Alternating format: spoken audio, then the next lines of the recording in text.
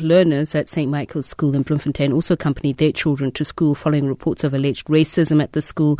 This comes after black learners were allegedly lined up and instructed to put on swimming caps to check the neatness of their hair or face punishment.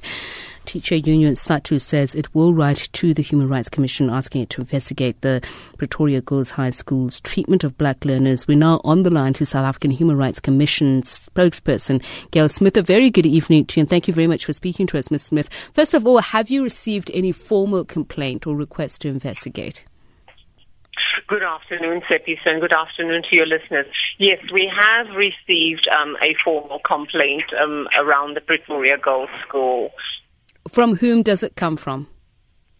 Well, we can't give the name of the complainant, but it is a member of the public who has asked us to investigate it. And aside from that, we had also started our own initiative investigation into the matter. And exactly what is the request, or should I say, what exactly have you been asked to request, or what have you also decided is a need to be investigated? Well, we take the education of children very seriously, and the right to education, the right to basic education is one that we hold very dear. But also the issue, we are concerned. We don't want to prejudge the issue because we understand that the MSc for Education has got a process going already. So we can't prejudge it because we haven't done sufficient legwork on the matter. But the fact of that is we do take these issues, especially with respect to children's rights in the school environment, very, very seriously. And anything which impinges on a child's right to education or a child's right to dignity, we take very seriously. And so we haven't made a decision yet on the actual sort of focus of our investigation, if we're going to have one. But we are very, very concerned about what we've been hearing in the media. Are you equally perturbed by reports that their schools will still practice the pencil test in this day and age in democratic South Africa? Absolutely. I mean, the very notion of that happening in South Africa today is absolutely horrific. I was very glad to hear the school principal on the clip there saying that they were going to be taking action because I think that it is quite horrific that this is still happening. And I think that, people need to just remember that children are vulnerable. They're vulnerable members of our society, and especially in the context of schools where children, then have to deal with authority figures who have immense power over them. We have to remember these are vulnerable children and they all have to be protected by us. So it's a matter of grave concern to the Human Rights Commission.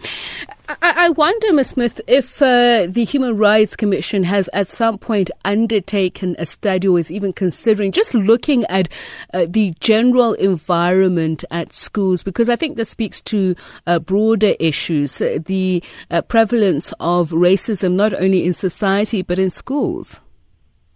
Absolutely. I mean, a constant refrain in our constitution, is that human dignity must be restored in South Africa. And there's a reason that we have this in our constitution.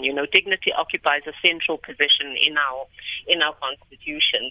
And in an open and democratic society, schools' code of conduct must enable diversity to the greatest possible extent.